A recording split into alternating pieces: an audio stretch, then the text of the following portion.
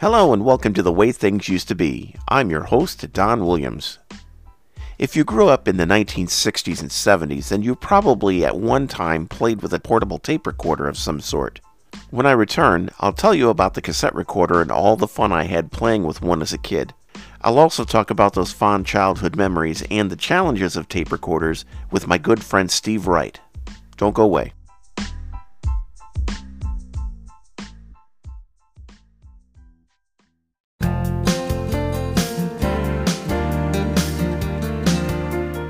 Cassette tape recorders were used for many things in their heyday.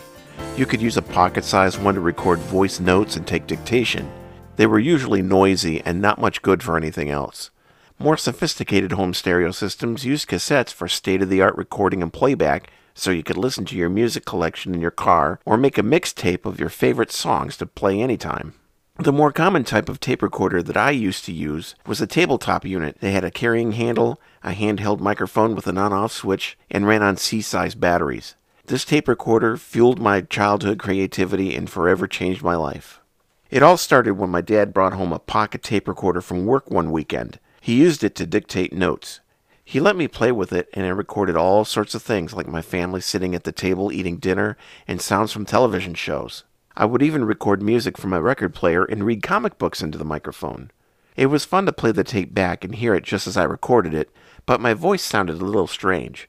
And the reason for that is because the way you hear your voice is through your ear canals, so it sounds different when it comes out of a speaker. I even created my own sound effects for my adventures. I had quite a creative imagination. This was such a fun thing, and I had a lot of plans for that little pocket tape recorder. But then, the weekend was over and Dad had to take the tape recorder back to work. I was sad and wished I had my own to play with. It wasn't long after that Dad bought a very nice high-end Bell & Howell cassette recorder. It was in a leather case, had big blue click buttons, and a handheld microphone that I could turn the tape on and off with. I even had my own cassette tape that I could keep. I was a very popular kid in the second grade when I brought the tape recorder to class and let all the kids record their voices. I walked up to each one of them and let them see their names, and then I played it back for them. I think it was during show and tell.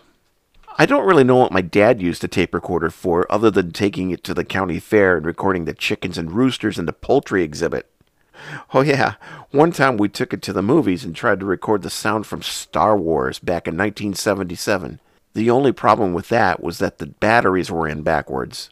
Once Dad realized what the problem was, he promptly took it out to the lobby in front of everyone and fumbled with them until he got it working again.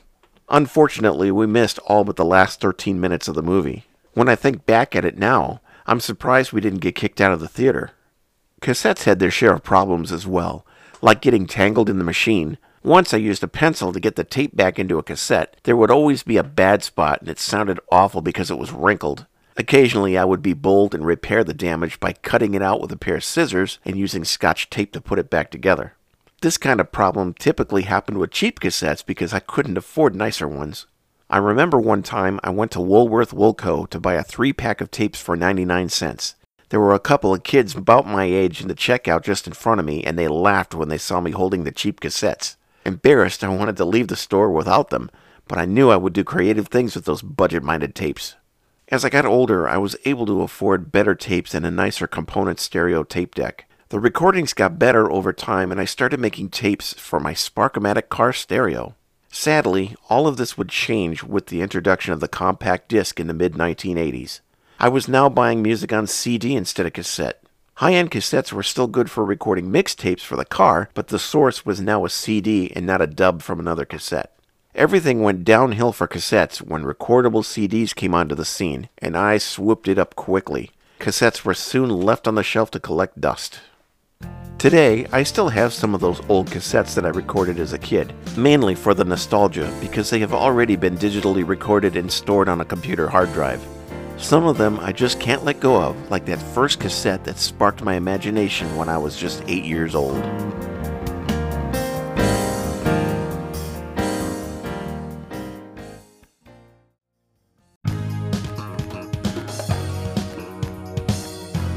Welcome back to The Way Things Used to Be. On the computer right now via Skype is my good friend Steve Wright from Plantation, Florida. How you doing, buddy? Doing great. This is my second podcast with you. Yes, and it's great. The technology has changed just in that short time because now it sounds like you're in the same room with me. So much better than over the old cell phone the last time around. Yes, I think we've ironed out the problems we might have had before. Now it's a much smoother air quality. Absolutely. So, let's get this rolling, eh? All right. Cassette tapes. Got some questions I'm going to run by you, and I'll give you my take on things as well. So let's get going here. So the first time you used a cassette recorder, can you tell me about that? Definitely mid-'70s when I was about 8 or 9. I think my dad had one at home, and I started playing with it. He saw I was taking a liking to it, and he just kind of like let me have it after a while. That was my first brand new kind of like electronic toy. You know, I didn't have a video game to play with or, back then it was everything was practical. There was no, but I had something in my hands that I could manipulate. And the cassette recorder was exactly what I was interested in. It made me think about what I could possibly do with technology. And then you get your family involved, you get your friends involved, and you start learning how to record and play back. And hearing your stuff play back was interesting, but the idea came up to record more than play yourself. I wanted to hear things that I enjoyed watching on television. And that led to things later on that I wanted to record and have as a memory, to always listen back to. Right. And for me, it was the same thing, right? Probably around 74. My dad had one that he brought home from work, and I played with that thing so much. I recorded stuff off the TV. I recorded my own voice. I would turn it on and just record the sounds in the house, mom and dad talking about the checkbook at the table, pouring a bowl of cereal and listening to the talk in the room. That's what I did with it. It was so fun. In fact, I still have the original tape that I started recording on back in 74. I still have it. Oh, wow. Yeah, it's amazing. And it's still preserved today. But anyway, you'd like to record movies, right? Yeah, I was definitely into full feature-length movies. If it was an hour and a half or 2 hours, I had to buy cassette tapes that had the proper length. Most of them were 90-minute cassettes, so you had to figure on an hour and a half movie. But if I wanted a 2-hour movie, I'd have to get the extra play cassettes, ones that had an hour on each side, so you could learn how to flip it. Yeah, so I learned later on that the longer the tape, the thinner it was, and then there'd be more risk of it breaking or damaging when you tried to flip things over or play back. The sturdier ones were the 60-minute or the 90-minute ones. So right, and I know those 120-minute tapes. They could snap just rewinding them. Yeah, very easily. I learned that. I wanted less tape capacity storage-wise. I wanted to have one movie, if I could get it all on one tape. That was it. I didn't want to have two parts to anything. But some movies went over 2 hours, and you had to think outside the box a little bit. Right. But this was all like at the dawn of cable TV. This was back at 78 when I first moved to Lansing. That right before we became friends. That having a cassette player when cable started was like the funnest part because you had multiple choices and you had pay TV services like HBO and Cinemax to record movies that you'd see uninterrupted. No commercial breaks, and that's what I wanted too. If you recorded a TV show, you had to pause it, wait for the commercial break, which was like 2 to 4 minutes long, and then time it right when it came back to hit record again. And it was tough because you'd have edit points that sounded like they were dropouts throughout the show. If you could record a movie off of a pay service, it'd be uninterrupted. All you had to do was flip the tape over when it ran out. And that was always kind of a sticky point too, because you're getting toward the end of the tape. And how am I going to transfer this? How are you going to flip it over real quick and hit record, and how much are you going to miss when you do that? Right. Probably it was up to like 10, 15 seconds. I'd lose out of a movie. By the time the leader went through, and then it would finally start recording, and you catch it in the middle of a sentence or something. Yep. Or if you got lucky, you could time it right when it ended in a scene there was no dialogue.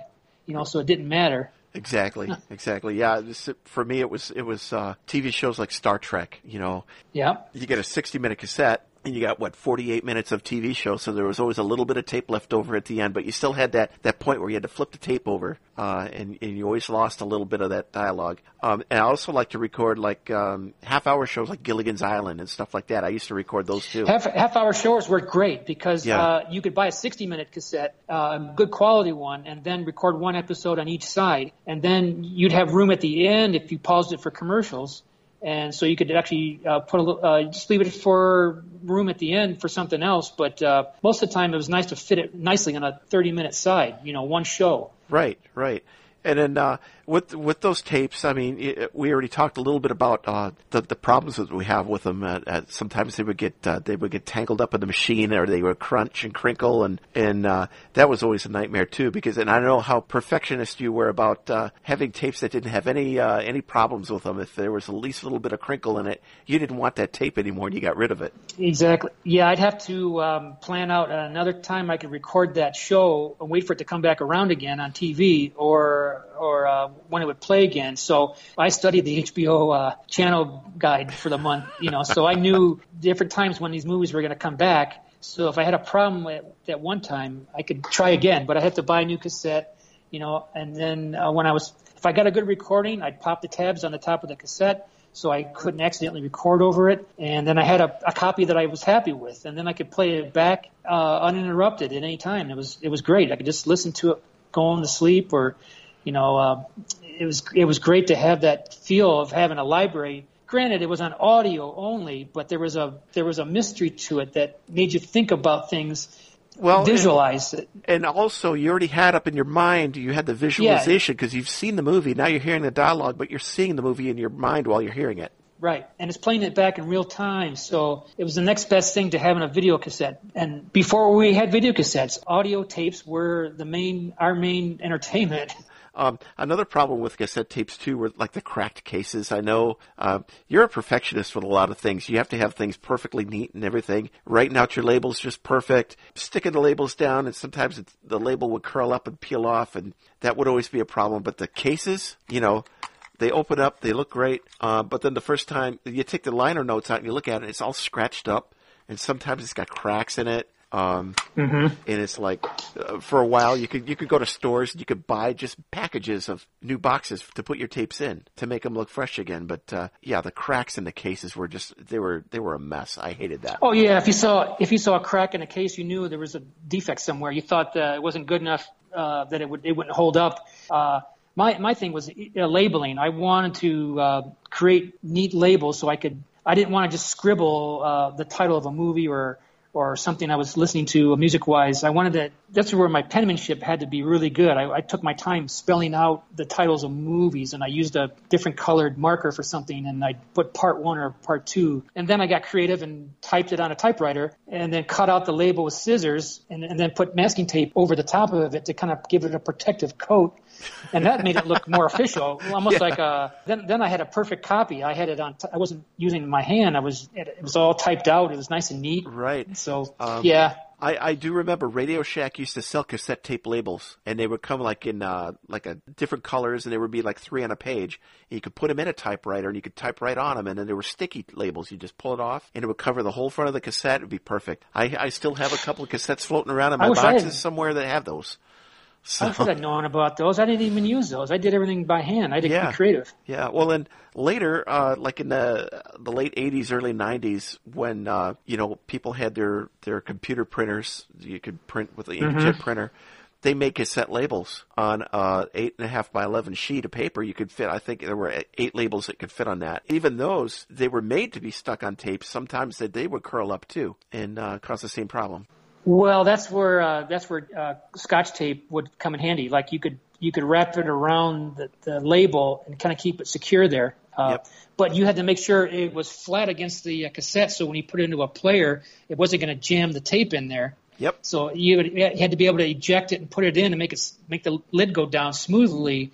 If that tape was around the edges and it was starting to come up a little bit, it would prevent the tape from going in properly. And then, but you had to smooth everything out, cut it down, make sure it was one strip on one side each. Didn't try to wrap it around like a Band-Aid, because it could curl back around and not fit in the lid. Right. Well, we were talking about what benefit do you have to listen to audio back that isn't in stereo. Like these cassettes you record off the volume control of the TV. It wasn't giving you like the greatest quality of recording, so you had to find a time when there was no background noise, no distractions. You had to sit there and remain silent completely. You couldn't do anything that would cause a noise to be picked up in the mic. Right.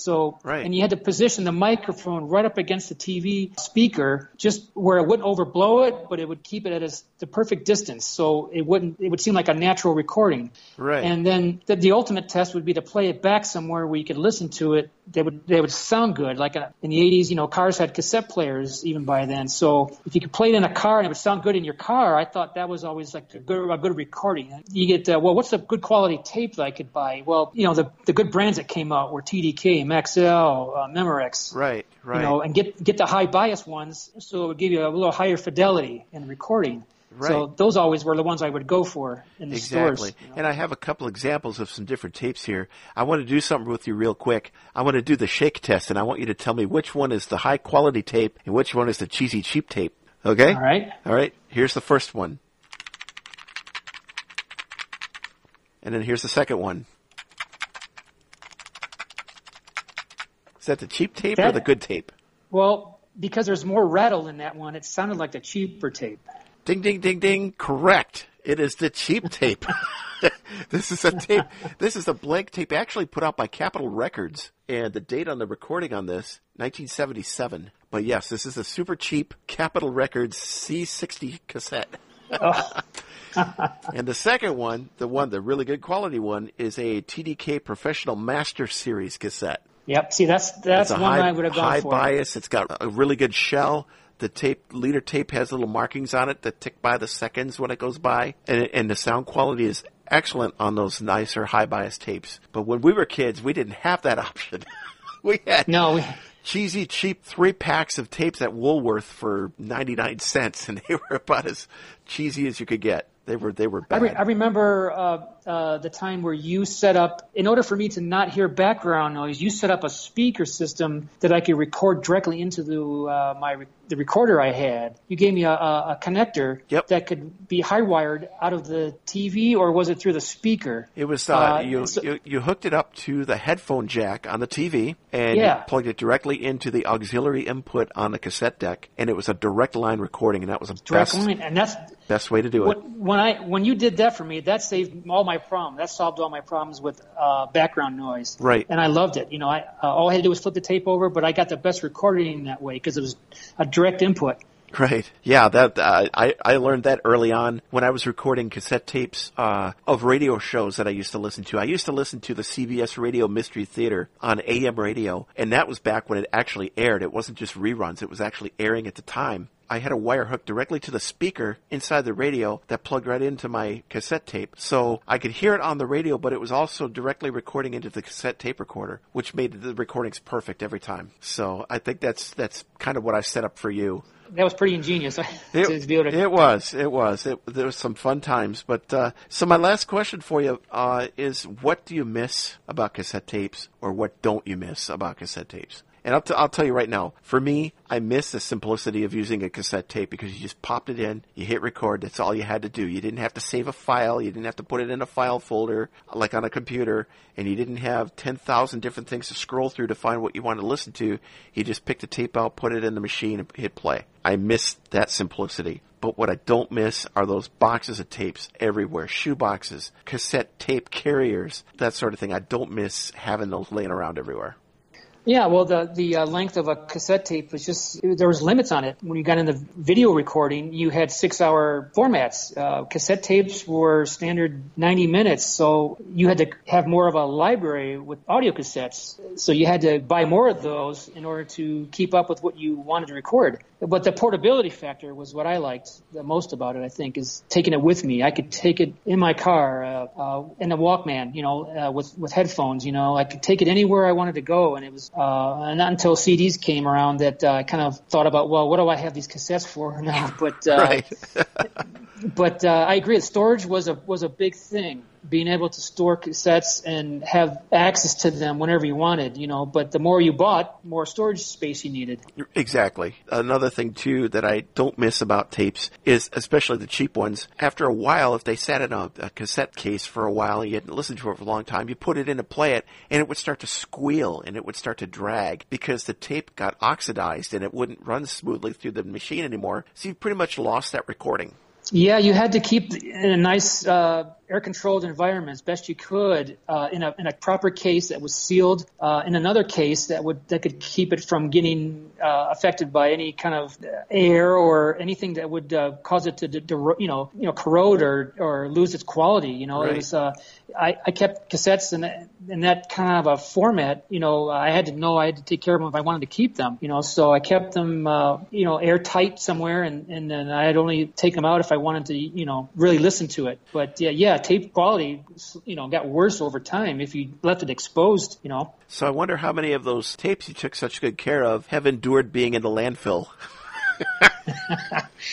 It didn't take me long to figure out that what I was listening to on CD made me realize cassettes were no longer what I wanted to have in my collection. Then it became the audio quality from CDs became now my main interest, because there's no room for cassettes anywhere now.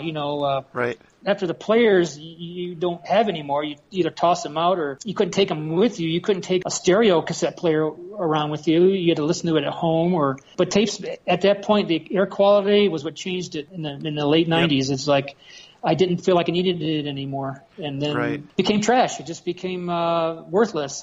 Exactly. So like I said, I wonder how many of those tapes have still survived in the landfill from being thrown away years ago. But the last thing I wanted to touch on was, cassettes were on their way out because CDs were here and CDs were taking over rather rapidly. But there was, for a time, you had the really good high bias cassettes that were called CD cassettes. So you could dub a CD onto a cassette tape and have virtually an identical recording. You couldn't tell the difference between the two. That was awesome that, especially with the high bias cassettes and the right noise reduction, you couldn't tell the difference between that and, a CD, but it was a little too late because the CDs were taken over and eventually... Right, at that time, by the end of the 80s, CDs were where people were buying, and I could tell that cassettes were starting to wane a little bit, and my interest in buying more kind of slowed down, definitely by the 90s.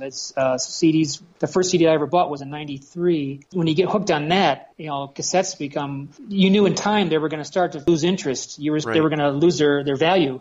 And then digital just changed everything, But cassettes just became so old so fast, after CDs came into the market. Right. And the thing is, when recordable CDs, you had CDs that you could play, and you were putting them on cassettes to play in your car or whatnot. When recordable CDs came out, I remember I got my first CD burner for my computer 20 years ago, in 2000, believe it or not. Mm-hmm. And once I was able to start recording on CDs, and CDs started getting cheaper, cassettes were a thing of the past for me. Right. So there was no looking back. But I still hold on to a few for the nostalgia factor. Hey, man, it's been great talking to you about this. I know we've been wanting to do this for a long time, so I'm glad we finally were able to carve out some time and do this. So yes, I'm sure we've got some untold stories in there that we didn't have time for, but we'll figure out another way to sneak in some of our shared memories together. Oh, yeah, definitely. But thanks again for joining me via Skype on the podcast, and look forward to doing this with you again one of these days. I don't know what the topic will be yet, but I'm sure it'll be something good for sure. So thanks, my friend. All right.